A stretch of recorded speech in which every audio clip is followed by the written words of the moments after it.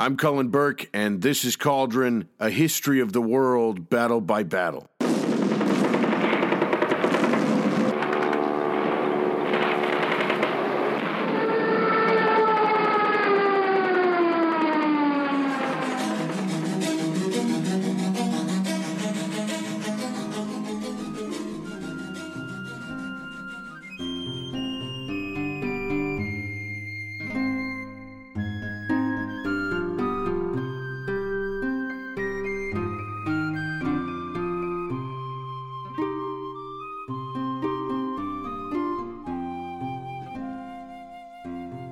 "My God, what is this?"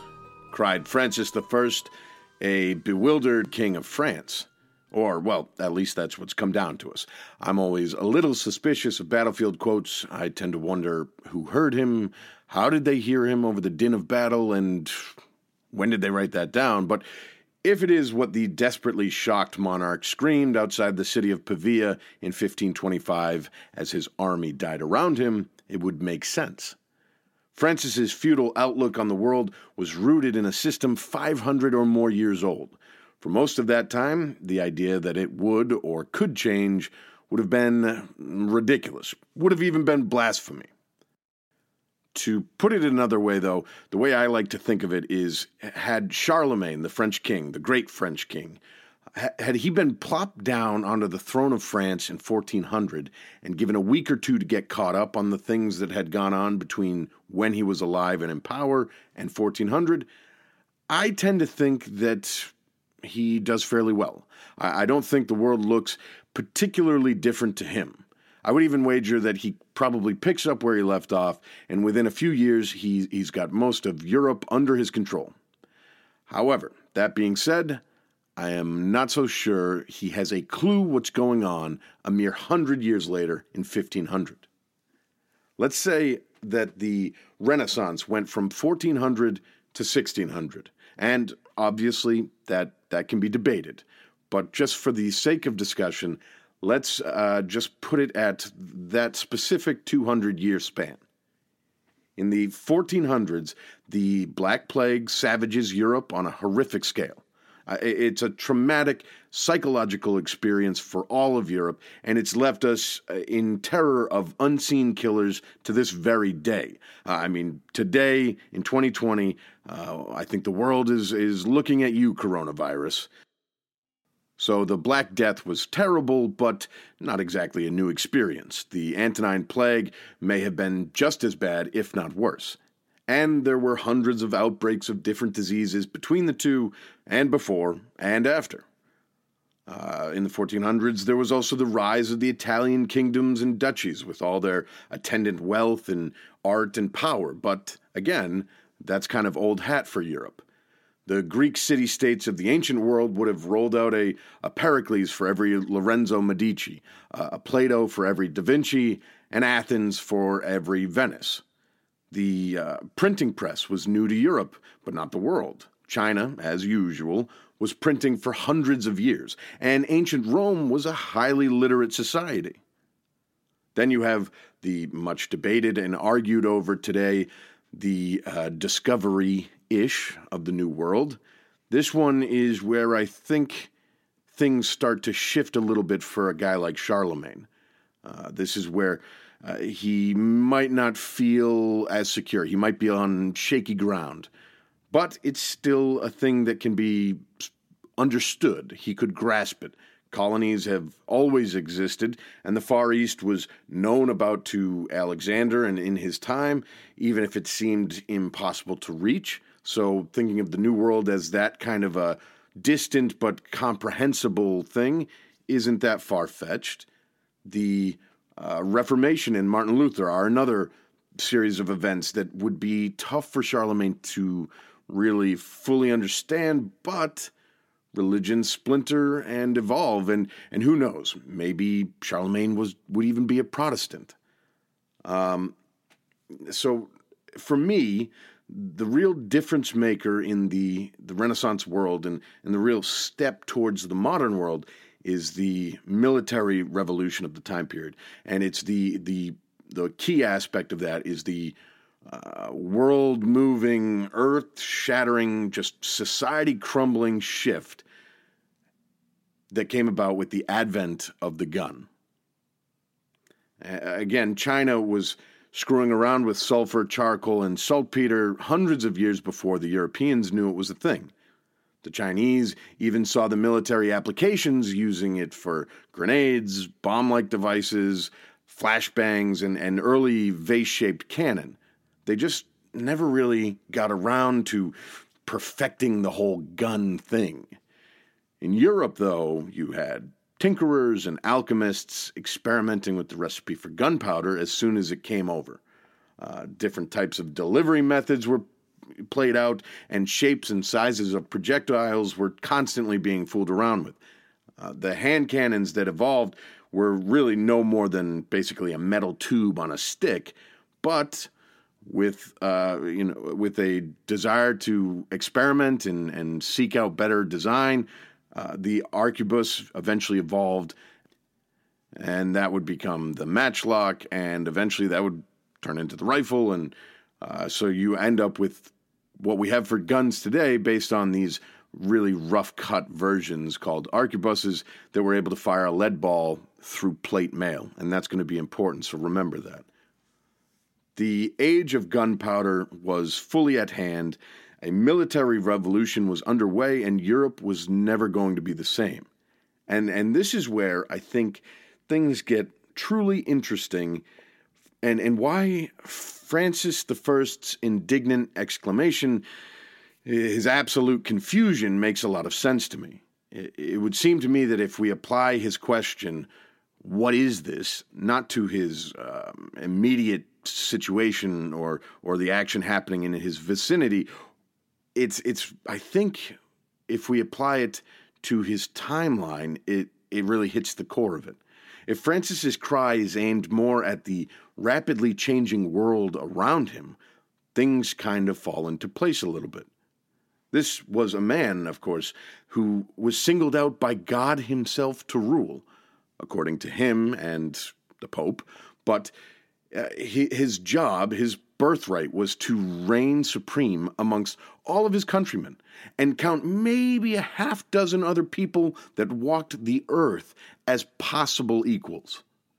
For the entirety of his lifespan, Francis I would command his country, own anything he wanted, and bow to no man, except maybe the Pope. He'd do a brief dip every now and then, but really, in a time when everybody was ruled by somebody, Francis is one of the very few human beings walking the earth that can say he's not beholden to anybody. Of course, by the time Francis gained the crown, things had even changed more than they had in the 1400s. The realities of the battlefield had started to shift. No longer were kings and nobles safe in their armor enclosures. No matter what divine entity had selected them to be prosperous and powerful and rule, they were vulnerable for the very first time. And kings in particular, they might have this kind of sense that they, if they were going to die in battle, it would come in a majestic kind of single combat or a glorious final charge of the cavalry, but not anymore. Now, with the advent of the gun, by the time of Francis I, Valois, King of France, a king could be killed just like any other ordinary man. And even more concerning and befuddling and probably outrageous to men like Charlemagne and Francis, kings could now be killed by not just any other men, but by any ordinary men. Because now in Europe, we did spend time perfecting the whole gun thing, and then we just kept on tweaking it, and perfecting it, and tweaking it. So, this week, let's go back to northern Italy and a power struggle between king and emperor. Let's go back to the enclosed hunting ground of Visconti Park with its castle-like lodge, wide open fields, boggy canals, and wooded thickets. Let's go back to a time when Swiss mercenaries were just as likely to win you a battle as they were to walk away, all depending on the pay. When the German Landsknecht fought like lions at Carnival, ferocious but decked out in outrageously colorful garb. Where a military revolution was well underway, one that combined modern weapons with old ways. Let's go back to a place where a king was captured and the common man became a threat to everything and everyone. Let's go back to February 24th, 1525, and the Battle of Pavia.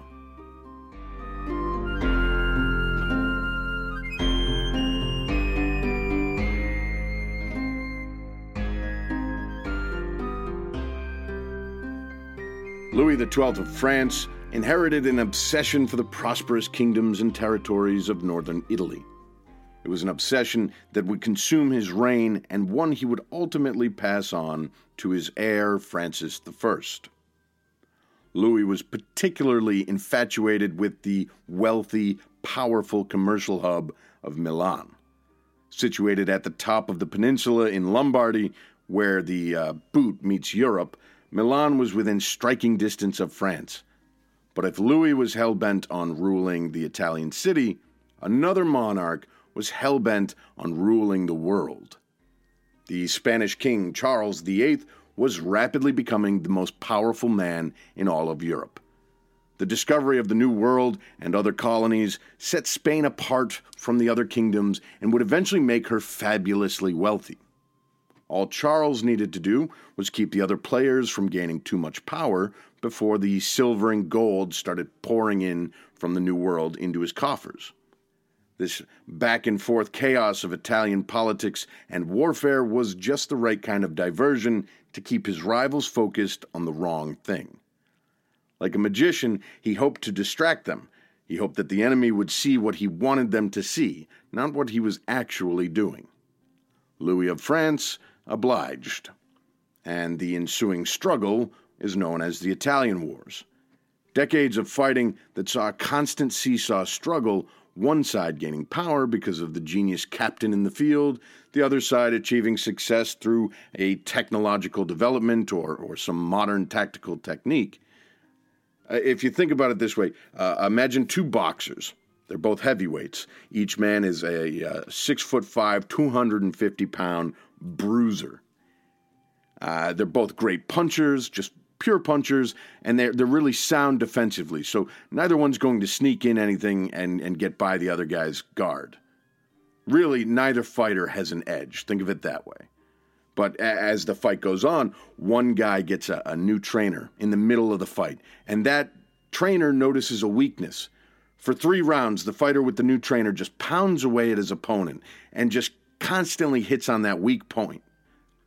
Now, in the 5th round, it looks like the guy that is going to go down is the one who's been just getting his weak spot hit by the fighter with the new trainer. But the referee stops the fight in the middle of the 5th round. The ref declares, we're going to use MMA rules now.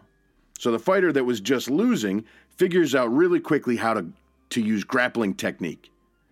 Now, he uses an excellent grappling technique to bring that opponent that was formerly winning, the guy with the new trainer, he gets that guy on the ground, and now the guy who was minutes ago was the clear powerhouse winner is now on the ground and losing. And then, well, I won't belabor it anymore, but you get the idea. The Italian Wars were really, really back and forth and just kind of, it was always one guy on top and then the next guy and then the next guy, and then everybody traded spots all the time. At the Battle of Ravenna in 1512, the French army won a huge battle against Spain and the Papal States, gaining control of Milan. It was a tentative kind of victory, though, and in 1513, only a year later, at the Battle of Navarra, France lost the power over Lombardy and its prized city. In the aftermath, France was seen as a weakling, and all the other vulture countries showed up and wanted to pick away at the corpse. The Holy Roman Empire, Switzerland, England, all of these countries joined in a war against Louis with Spain. So wheeling and dealing, Louis is able to meet with each enemy and kind of broker a bunch of separate pieces, which actually tells you more about how suspicious those other countries were of their own allies than it really tells you about France, but that's a different story. It was Louis's last act to secure peace with all these different various countries, and in 1515, Louis XII dies, and his heir, Francis I, claims the throne.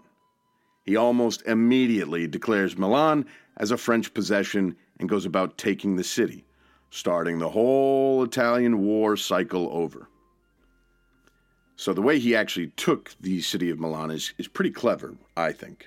So Francis bribed the garrison. There was a Swiss garrison in the city holding it, and he bribes that garrison. The way he does it is he goes to them and he says, I will give you all of the silver in my camp.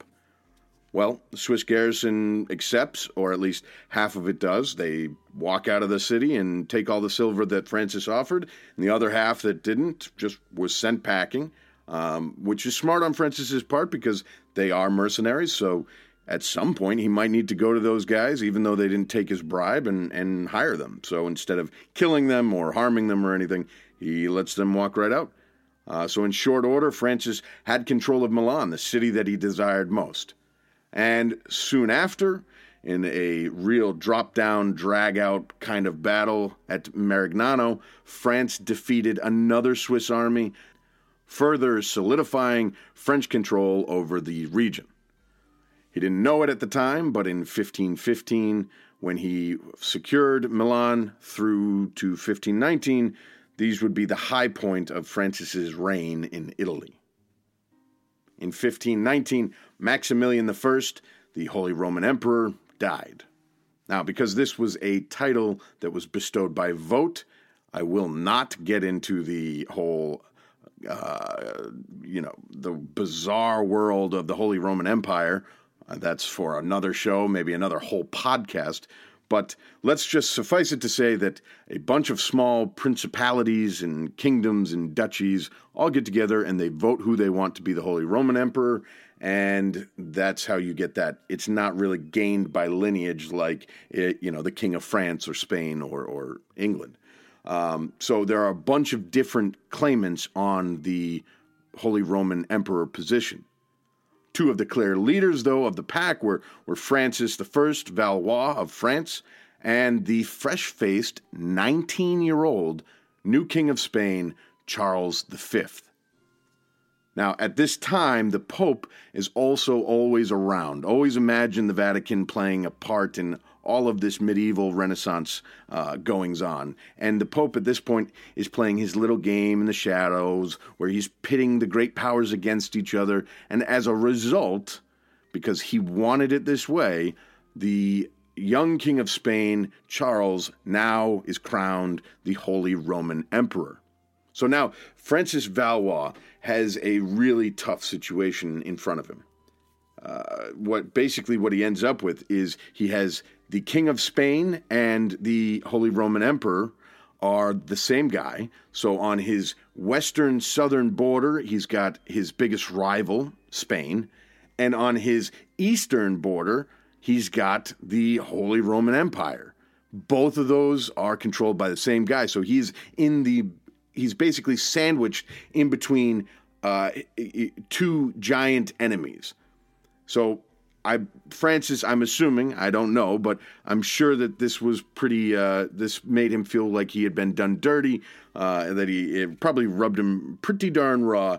And now, not only was his country in danger, but that city that he loved, Milan, the one he had been wheeling and dealing to take earlier, was now within striking distance of the Holy Roman Empire and his enemy, the King of Spain.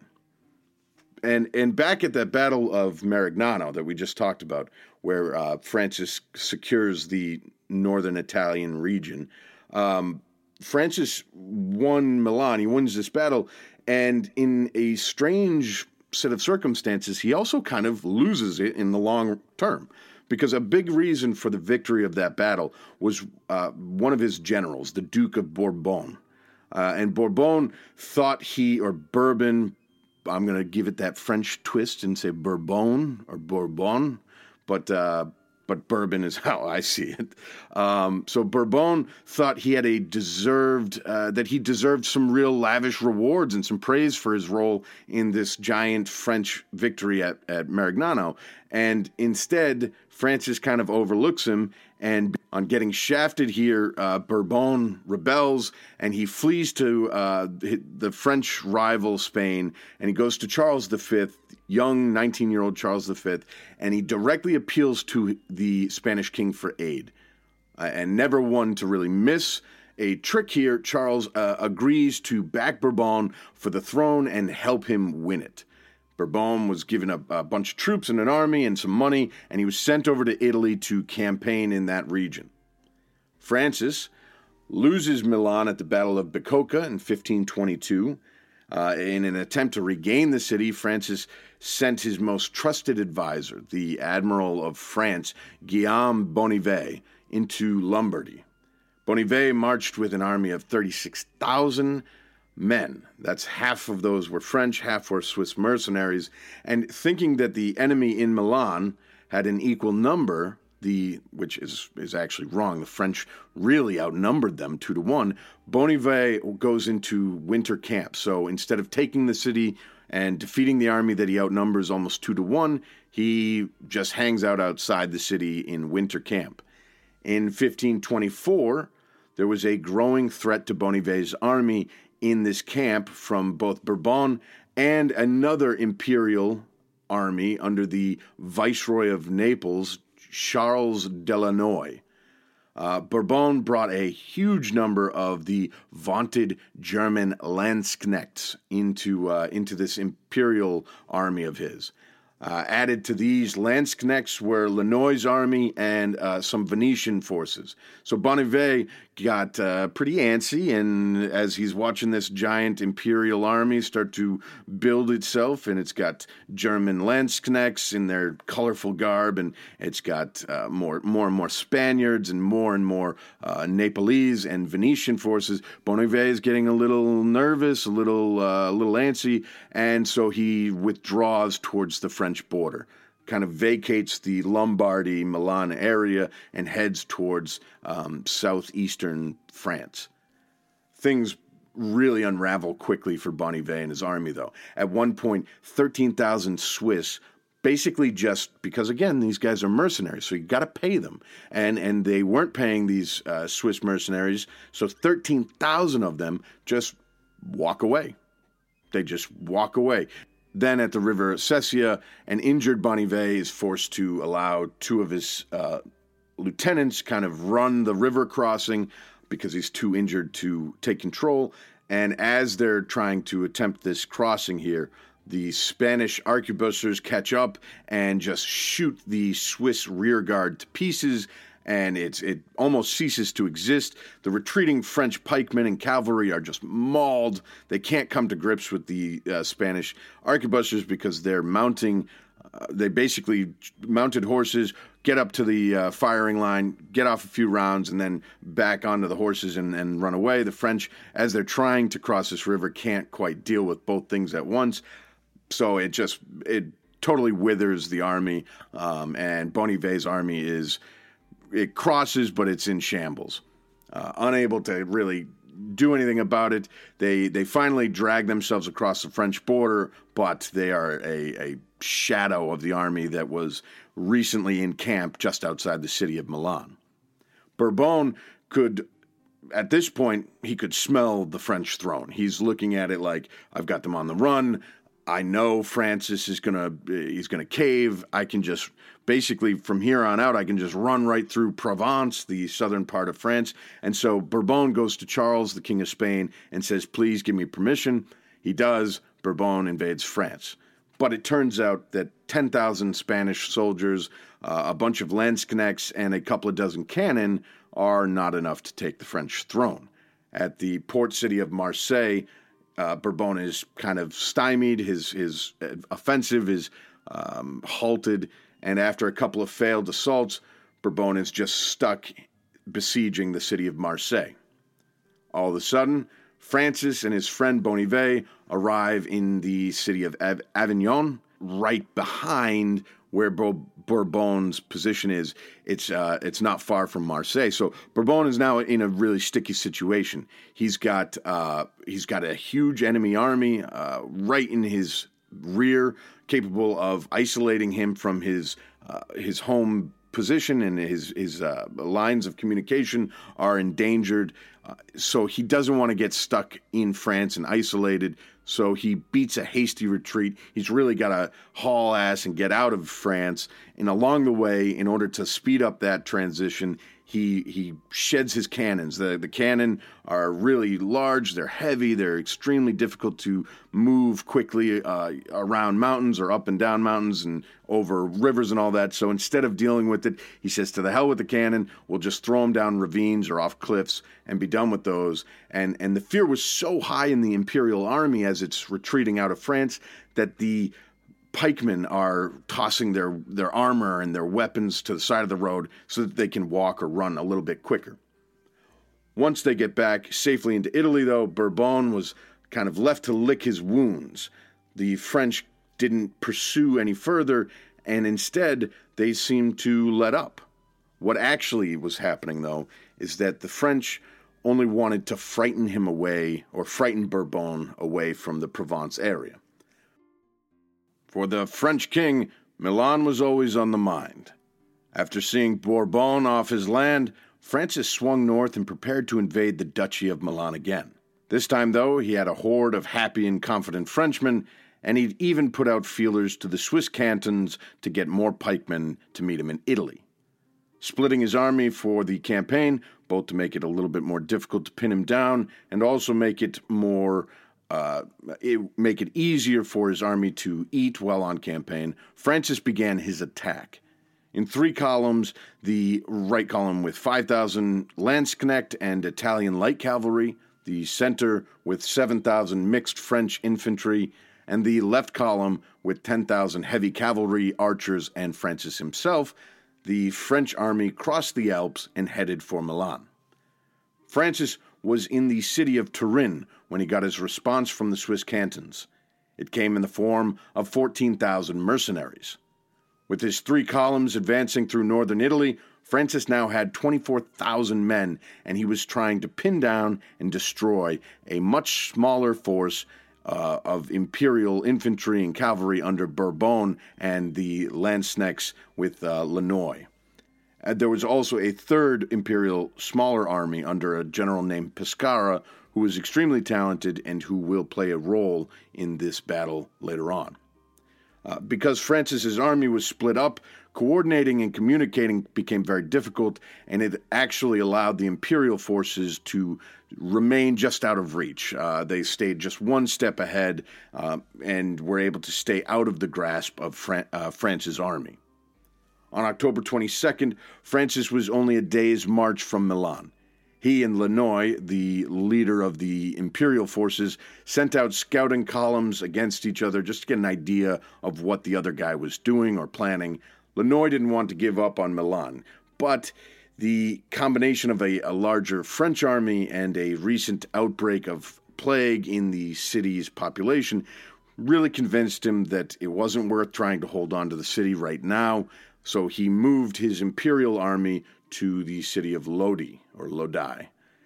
He conceded Milan, but he sent a garrison south towards the city of Pavia, just in case he was going to be able to get back there soon enough where it might be important for him to still have a force in the area. This garrison that he sent was to keep Pavia in case of future operations, essentially. The garrison was under a general named Antonio della Via, Duke of Terranova, and they got to Pavia with Francis hot on their heels. Leaving a holding force of just 4,000 men in the city of Milan, the French king brought his whole army to Pavia, arriving on October 28th. And now he had a choice in front of him. Francis, he wasn't a terrible king. In many ways, he was actually a fairly good ruler. He was a fairly good leader. He could have just done whatever he wanted. He was king. But he actually took the advice and input of his advisors seriously, and he really considered what they said. So, recognizing that he was maybe on the horns of a dilemma here, he gets his advisors together and calls a council of war. In it, there are two sides, two opinions. The majority of the veteran commanders wanted to follow Lannoy and the main imperial army that headed for the city of Lodi. They recognize the threat that the enemy commander possessed. Lannoy is a very talented guy. They know that, so they want to try and squash him as quick as possible. If he's left in the field of battle, if he's left to operate on his own, he's probably going to cause trouble. So they have him outnumbered, and he's on the run. They want to take a swipe at him and finish him off now. Of course, there is the possibility, if they do that the garrison in the city of Pavia might do some harm to the French rear. They might, in fact, retake the city of Milan from that 4,000-man French garrison. But still, it seems like both of those are minor compared to taking out the entire imperial army. The main point, though, was just the goal would have been to end the war by coming to grips with Lannoy and crushing him in the field. The other option, the other idea, was to consolidate the current position, root out the Pavian garrison, and secure Milan.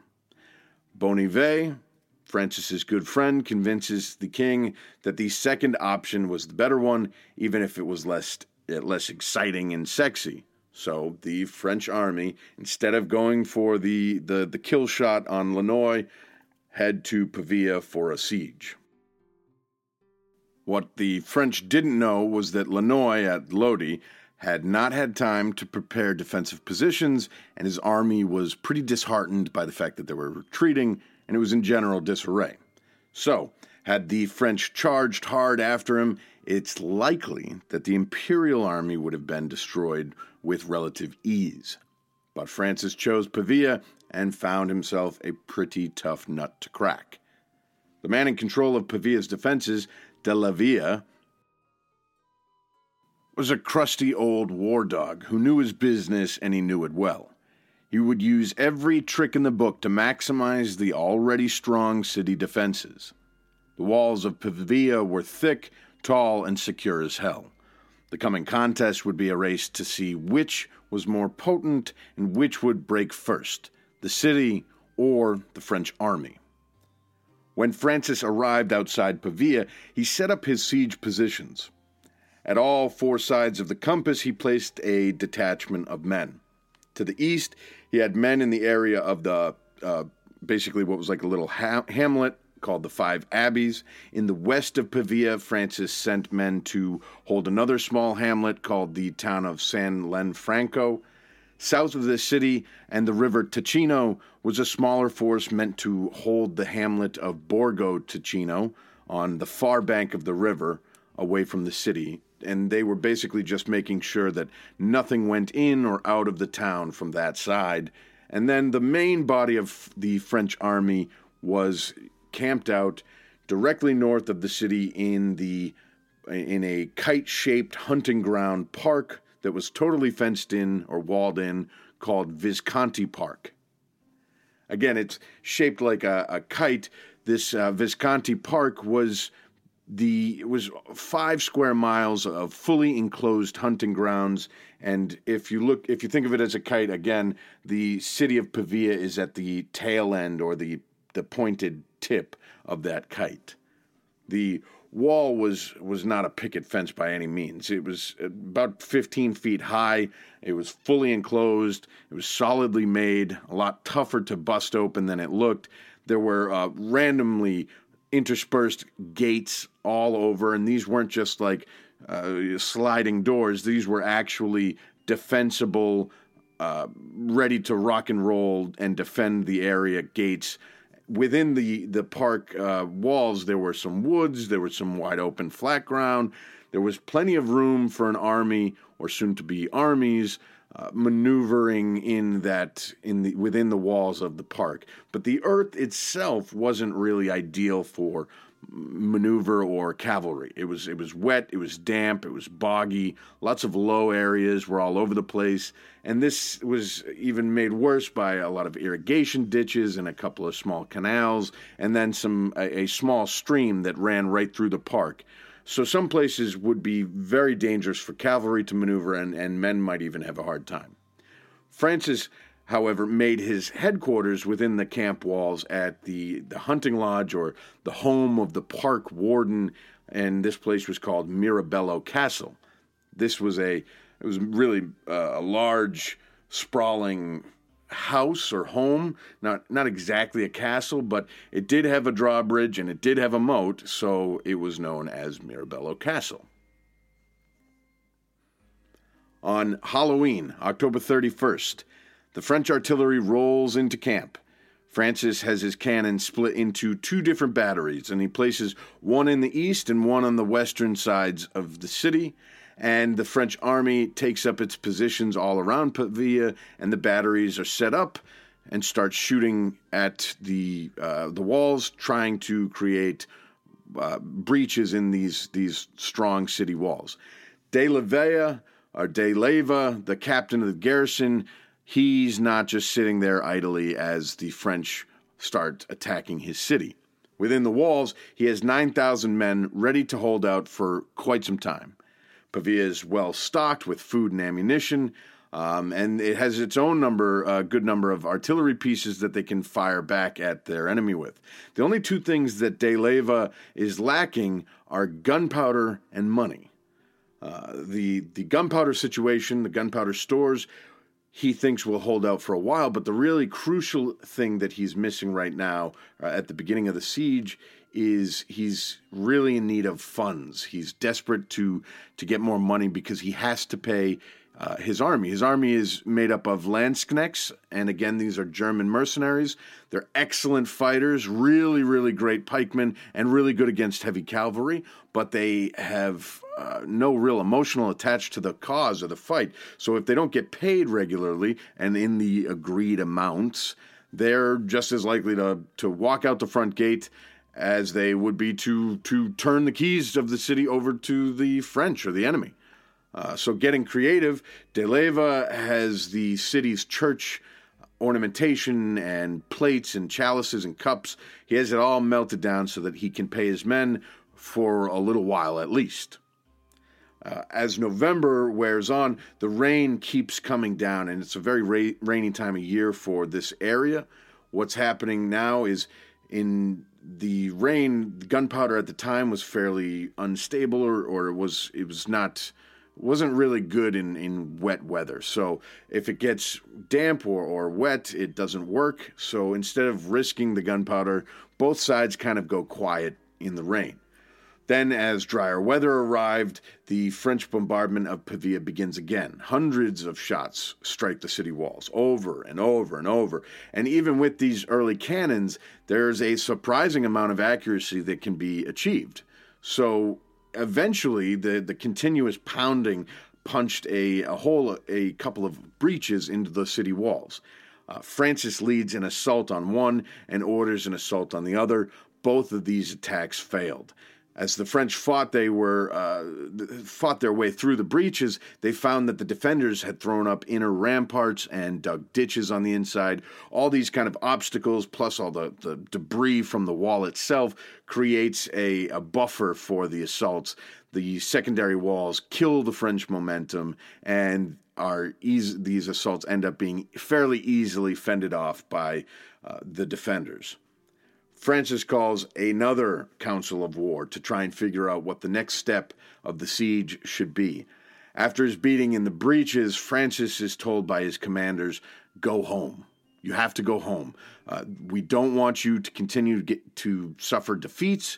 We want your reputation as a military king to remain intact, because it helps us when we're dealing with other countries. Other countries fear us if they fear you. So please go home, keep your reputation." Francis, though, he's of the old guard. Like he thinks he should be in the fight. He's got to be at the front.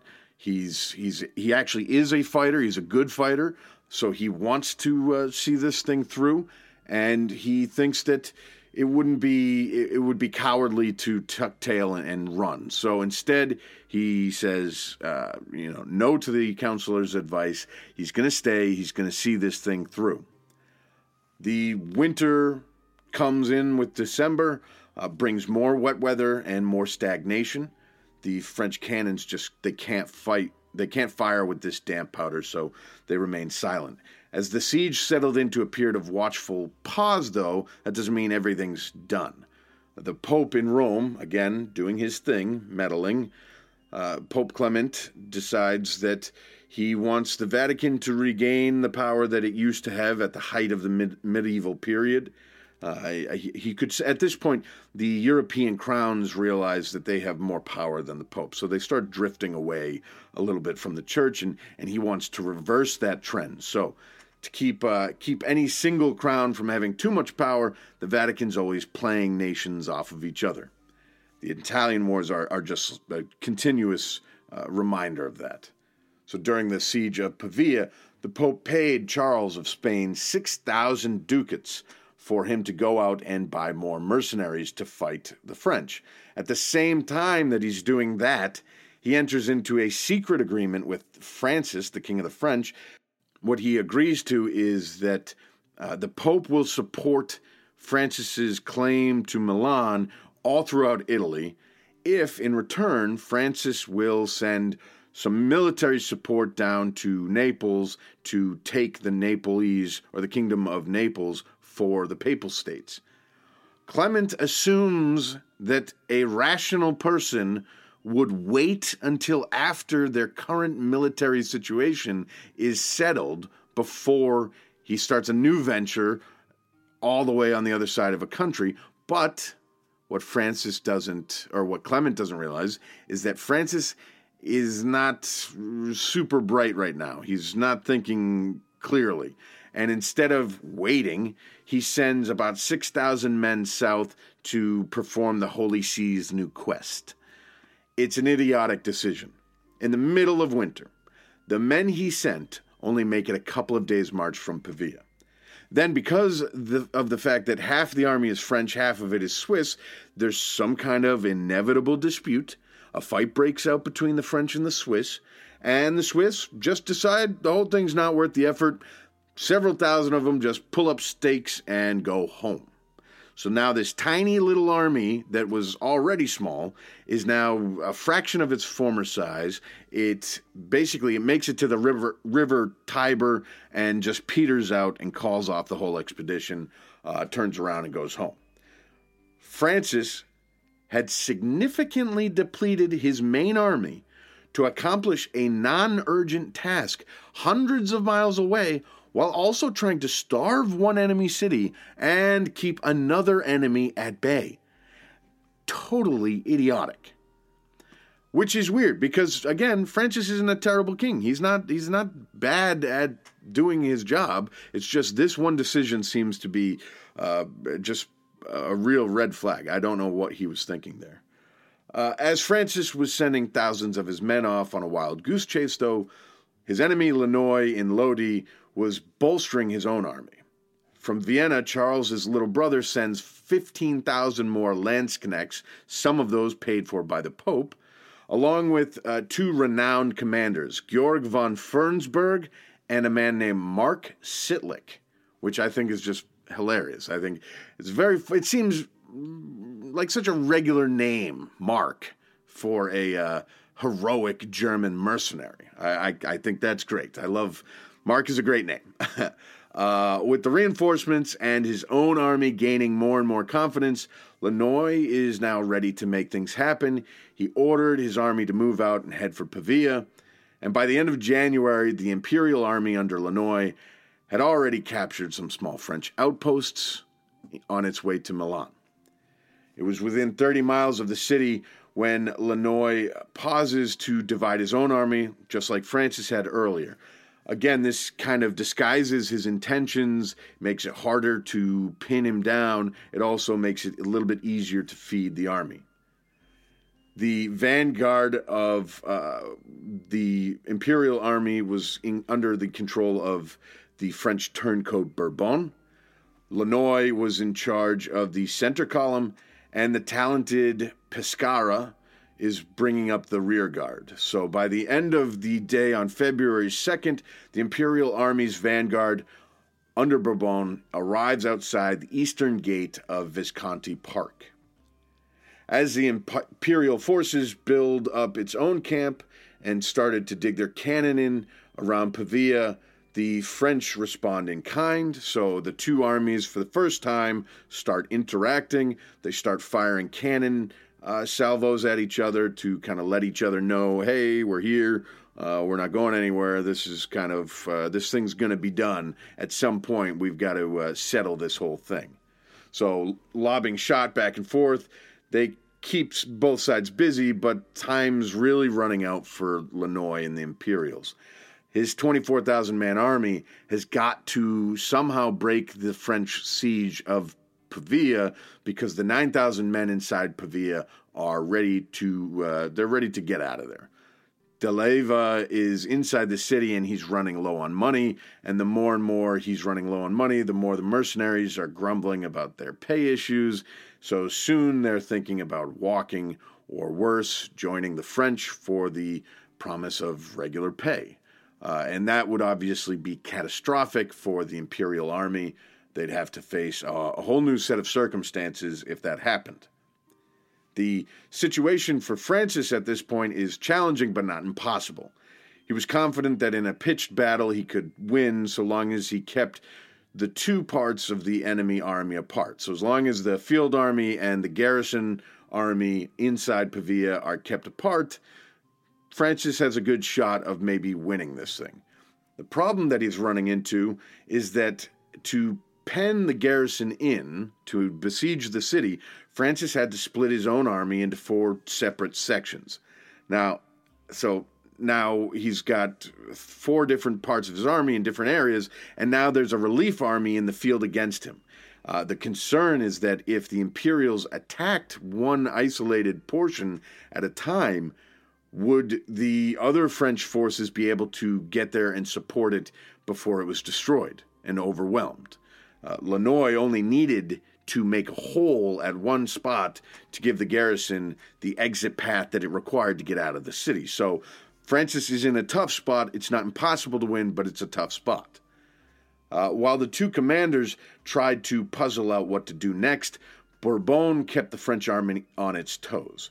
He kept launching night raids against the French positions all around the park, and eventually he goes and launches some probing, speculative raids inside the city of inside the park of Visconti. The Imperial force is killed on one particular occasion. Bourbon goes and raids inside the park. The Imperial force is killed.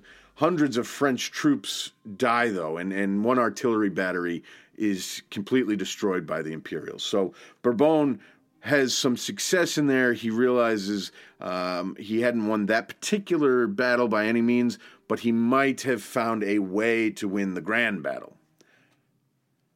The French didn't have a monopoly on war councils, so Lannoy calls his own council on February 21st.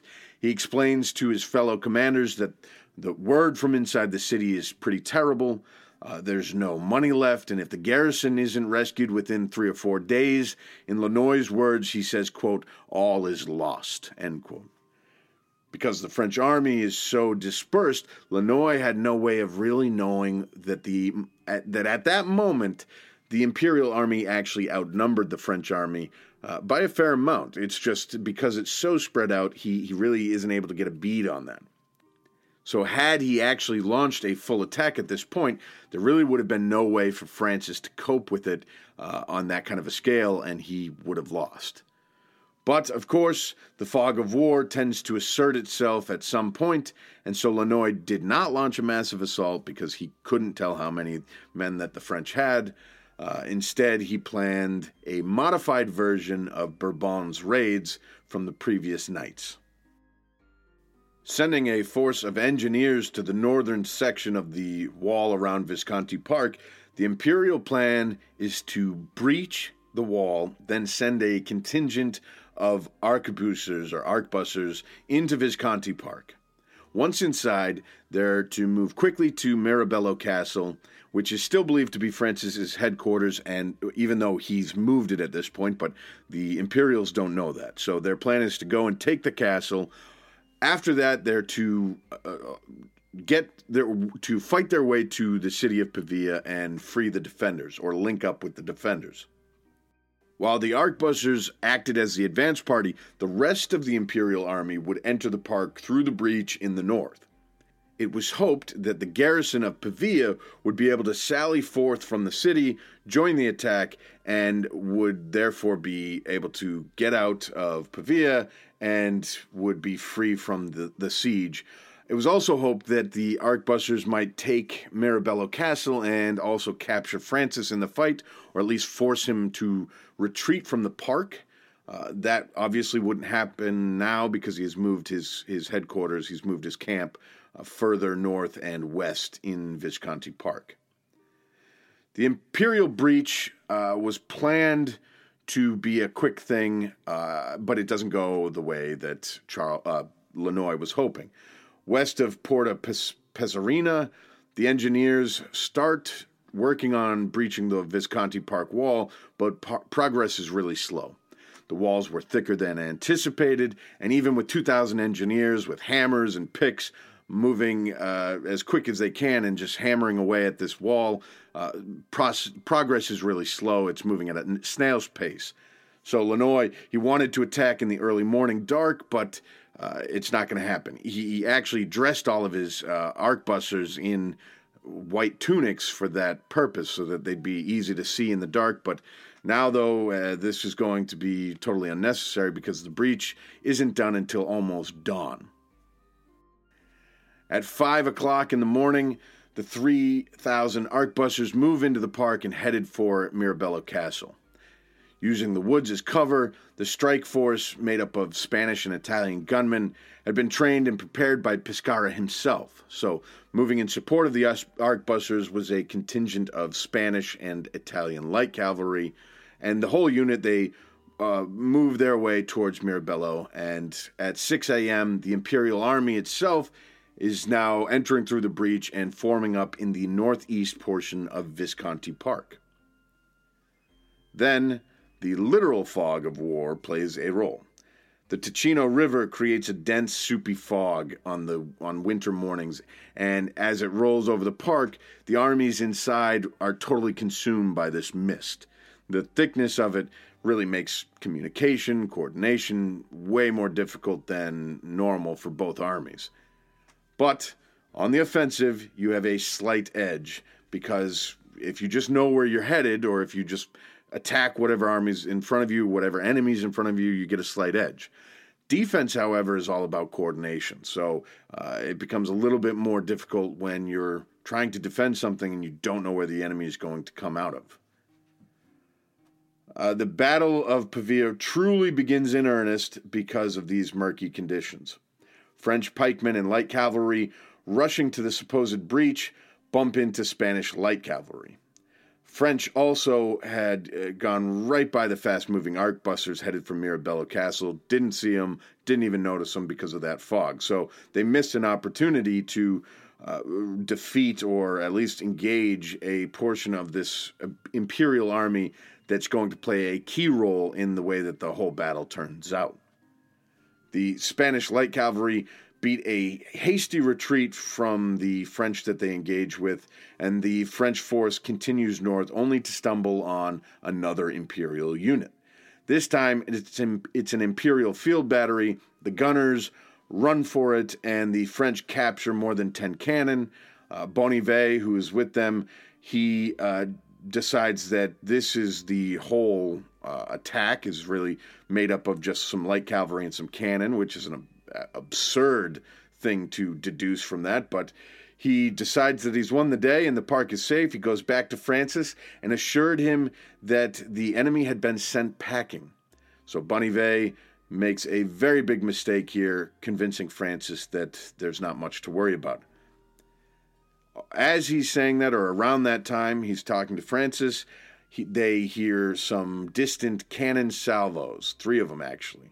That's a sign from the Imperial army outside the city to let the men inside the garrison, the men inside Pavia, to encourage them to sally forth from the city and attack. De Leyva and his landsknechts swarmed the small force of French sentries left to guard the southern entrance to Visconti Park.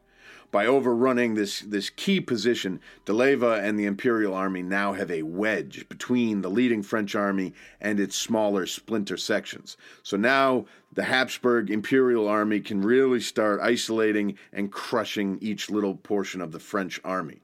Francis himself had about 7,000 men outside of Visconti Park, so those little portions are actually, if you add them together, they would have been a fairly large contingent inside the park. At 6:30, the arquebusiers' strike force storms Mirabello Castle. The small French force guarding it was totally taken by surprise and stunned. They hadn't even lifted the drawbridge in time, so the strike force just captures the castle. And since it had been the headquarters of the French army, there was a large number of camp followers. There's just the merchants and servants of an attendant to an army are all hanging out around there. There's also a supply wagon train that's there. All of this is ravaged by these arquebusiers, these Spanish infantry. They kill or massacre all the civilians, and they're about to start digging into all the supplies and really just about on the verge of being out of control. And then that trusty old General Pescara shows up and reasserts control over the situation. He brings the arquebusiers to heel and brings a little bit of organization back to the strike force. At 7 a.m., 2 columns of landsknechts had made their way through the breach in the northern portion of the wall, so the Imperial Army is really starting to form up. The first one of those columns was led by that guy, Mark Sitlik. He comes into contact with 3,000 French pikemen, and he's able to see them packing pretty quickly. And it was the second column is a mix of Spanish infantry, landsknechts, and Spanish cavalry. And they also come in, they hold fast, and really are able to reinforce Sitlik's pikemen or the arquebusiers at Mirabello Castle, whichever is going to need that reinforcement.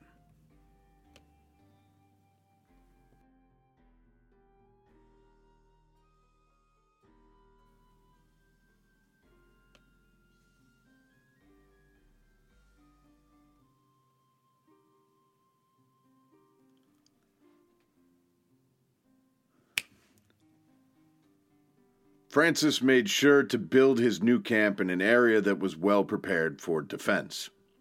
The surrounding trees had been cleared so his cavalry would be unrestricted in their movement. If the Imperials showed up, the French would have about 4,000 landsknecht and 2,000 men-at-arms to hold them, as well as 3,500 heavy cavalry gendarmes to smash the Imperials. The heavy cavalry would act as the French sword, the infantry as the shield. And the Imperials did, in fact, show up. They were in the park, and they spread out and looked for the French army, and eventually found Francis in his new camp. Emerging from the woods across from the French was a line of Spanish infantry and light cavalry. The Imperial forces formed up and immediately came under artillery fire from the French battery in Francis's camp. But fog and an abundance of cover diluted the cannon fire's effect, and also the cannon at this point, they're not super accurate. They can hit walls and cities really well, but they're not really going to be able to track infantry and hit them from far away as they're moving and dispersing. Francis, deciding that since Bonnivet had told him that the enemy in the park was no more than a raiding party and was pretty much already defeated, Francis decides to finish the enemy with a charge. Surrounded by his nobles and advisors, Francis formed his gendarmes into a diagonal line going northwest to southwest, so from the northwest point to the southwest point. The Imperial infantry across from him had dispersed for cover, so he was facing only around 2,000 mixed Spanish cavalry. The Spanish line was outnumbered and severely outweighed by the French. Of course, Lannoy himself was on the scene, so they felt somewhat confident that they might stand a chance. The French heavy cavalry, the gendarmes, and I mean these guys are in plate mail, head to toe. Even the horses have a ton of protection, a ton of steel armor on them. They're pretty much impervious to almost anything except for what we're going to see. Eventually, we'll find out what gets through that armor. So the French gendarmes, the heavy cavalry, they're in 4 rows deep, and they're carrying large, heavy, thick lances that would be used to impale their target and then would be tossed away. Then the knight would draw a sword or a hammer or an axe, something that's going to slash or hack or smash anything nearby. These are the tanks of their day. Extremely expensive, but if used correctly, highly effective.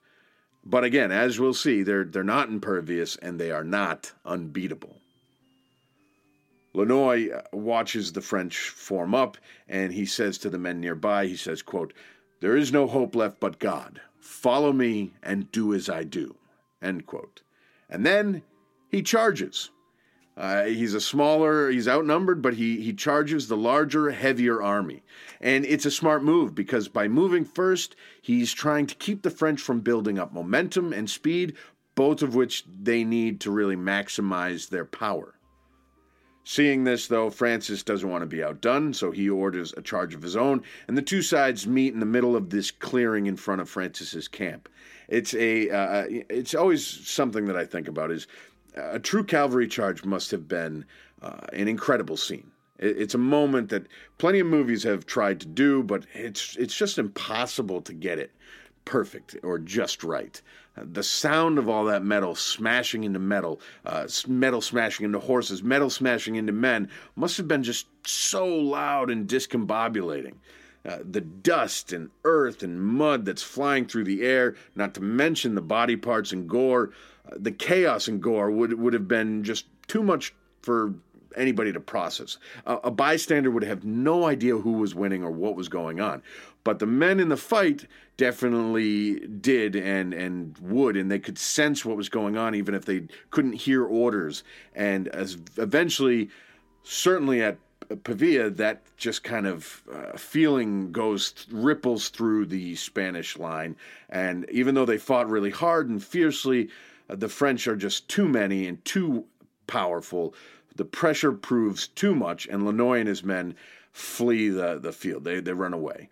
The Spanish cavalry rides as hard and fast as it can for safety, fleeing to the southeast portion of Visconti Park. That's where the garrison of Pavia has already breached out of they've sallied out of the city. They've overwhelmed the French in front of them. So Lannoy and his men are fleeing in that direction. The French and Francis follow up for a short while, about 400 or 500 yards, but the terrain isn't great, and they've already won. There's no point in following up a broken enemy. Also, they're not really built for long races. They're built for just real short bursts of huge energy. The French king decides to let his men recover, stop, enjoy their victory for a few moments, and then they would turn around and deal with those pesky little infantry that they had seen originally coming out of the forest. It wasn't even 8 o'clock in the morning, and Francis must have felt pretty damn good about his victory on the field of Visconti Park. Of course, that is until he hears the crack and pop noises that are coming from his right. The Spanish arquebusiers started pouring fire into his flank. His heavily armed gendarmes and armored gendarmes just started melting under the onslaught. Plate armor is great against arrows and swords, and even works against glancing blows from axes and hammers and spears. No plate armor could stop the lead death. The arquebus shots just punched right through the steel and proceeded unfazed into the flesh, bones, and vitals of the unlucky victims. No man was safe or spared either. Most of the gendarmes of France were nobility or of high birth. Almost all were wealthy. Their status alone should have kept them safe in their own mind. Status plus armor, and these guys believed themselves almost invincible, and they were not. As the hailstorm of fire shredded his flank, Francis found himself unable to move. The ground, not ideal to begin with, it was just too wet naturally, was now slop. The cavalry had churned the field into a muddy quagmire, and the charge had also put his cavalry smack in between the pesky Imperial infantry and his own cannon, which meant that there was no artillery support coming from Francis's camp. So a retreat is out, the big guns are out. Well, what about an attack, Francis thinks? That's out because the clever Imperial General Pescara that we talked about earlier had been a witness to this cavalry fight, and he uses the distraction wisely. First, he sends a runner as quick as he can to go get Bourbon and Frundsberg, two of the columns of infantry that had come in earlier.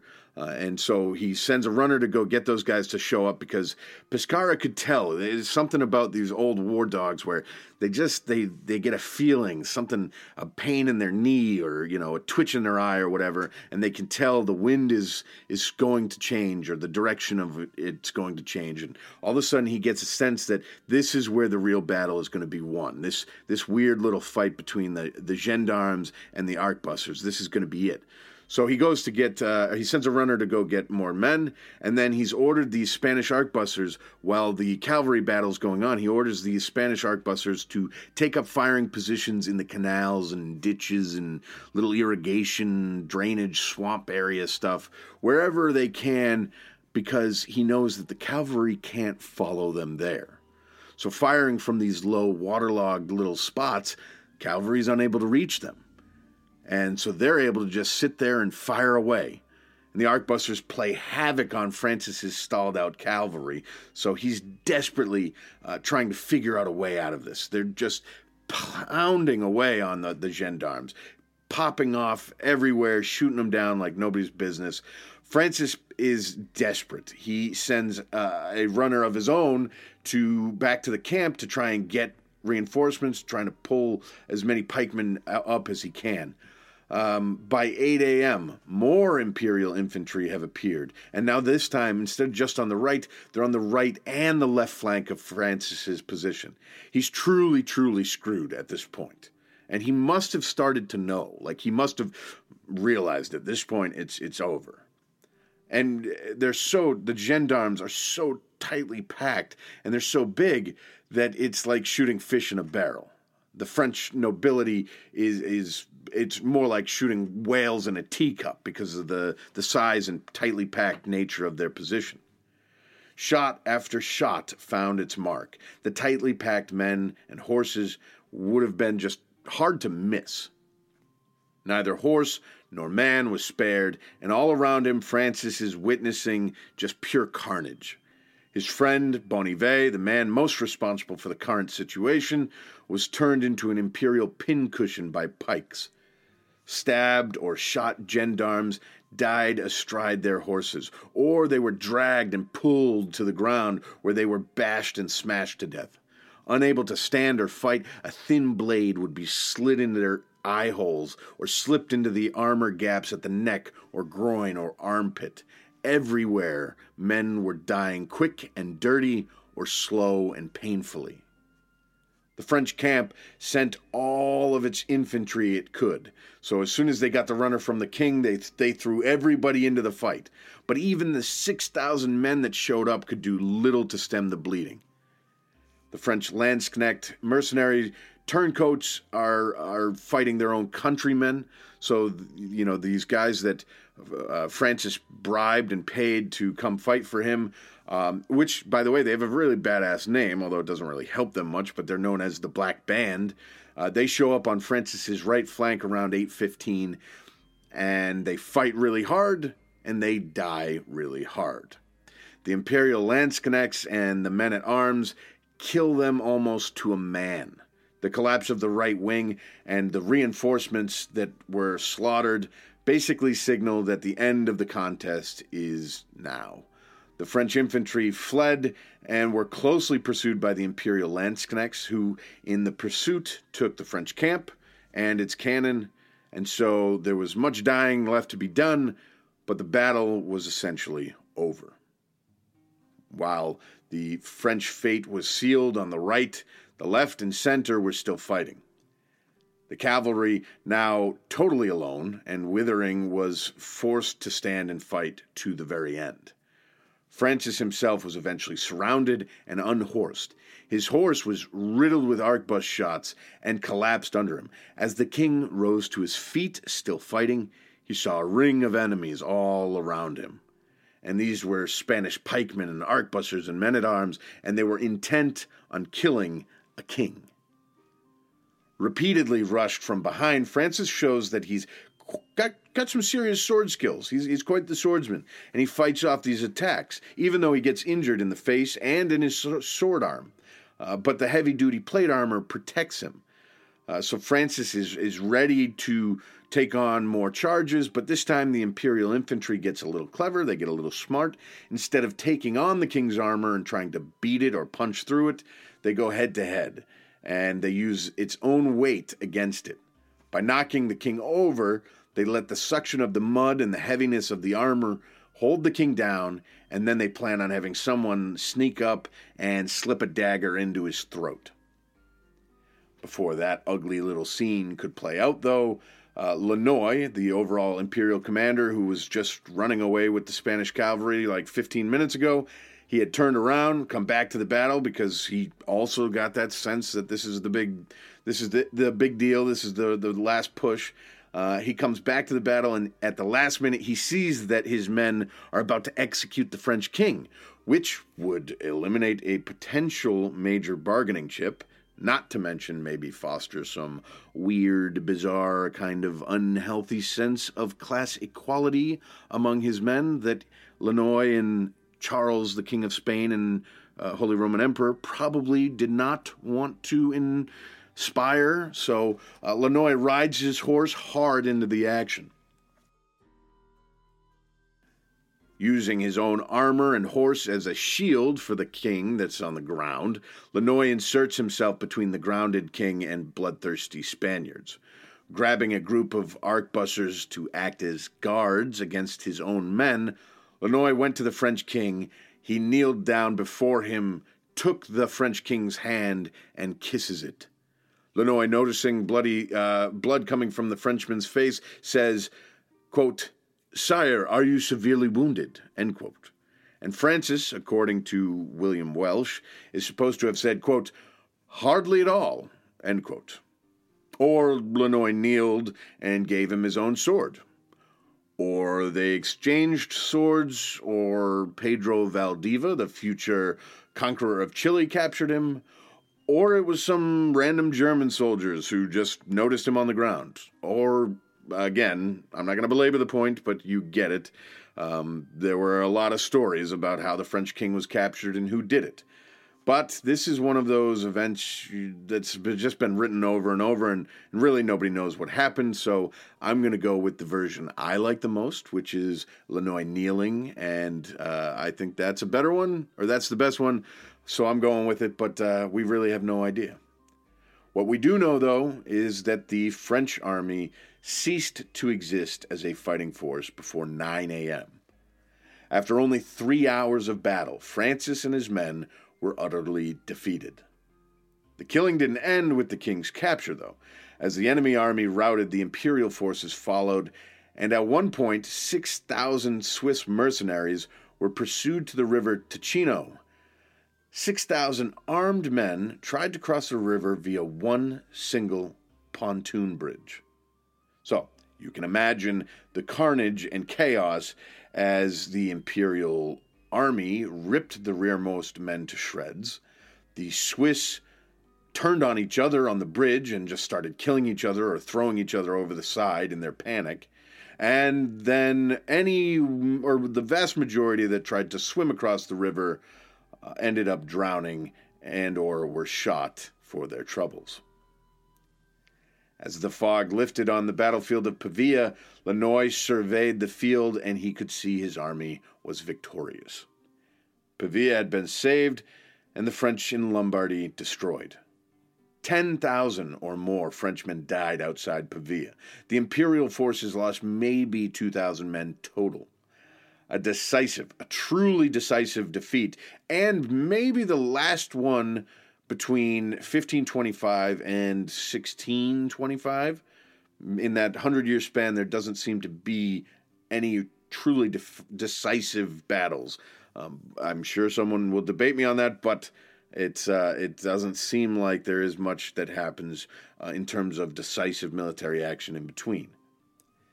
The Battle of Pavia was also a truly watershed moment in the Italian Wars. Probably the highlight moment of the Italian Wars. France was, for the moment anyway, put in her place. Most of the French nobility had actually died on the field, and her king was now a captive of the Holy Roman Emperor. After the battle, Francis was sent to Barcelona and the court of his young rival, Charles. The two men spent some time brokering a peace that ended the war at that point, but as basically France was forced to renounce any claim on Milan and was supposed to turn the province of Burgundy over to Charles for his control, and the treaty was called the Treaty of Madrid in 1526. It was signed. A few months later, Francis returns to Paris and his kingdom, and almost immediately, with the aid of the Pope, again meddling, Francis reneges on the deal and refused to give Burgundy over to Charles. So the war gets picked up again. It continues for a few more years, but never really reaches the same fever pitch as before Pavia. And finally, the Valois King of France and the Habsburg Emperor of the Holy Roman Empire in Spain signed a lasting treaty at the city of Cambrai in 1529. Charles gave up his claim on Burgundy, and Francis gave up any claim that he might have had on the Italian duchies. As a final note, the man that started the whole affair, the former French noble Bourbon, never went back to France. He couldn't. But his new master, Charles, unlike his old one, Francis, showed his appreciation for Bourbon's hard work and fighting ability. The Habsburg Holy Roman Emperor gave Bourbon a wealthy, sophisticated commercial city to run. In a final F.U. middle finger to Francis I, King of France, Charles Habsburg gave the city of Milan to the French trader Bourbon.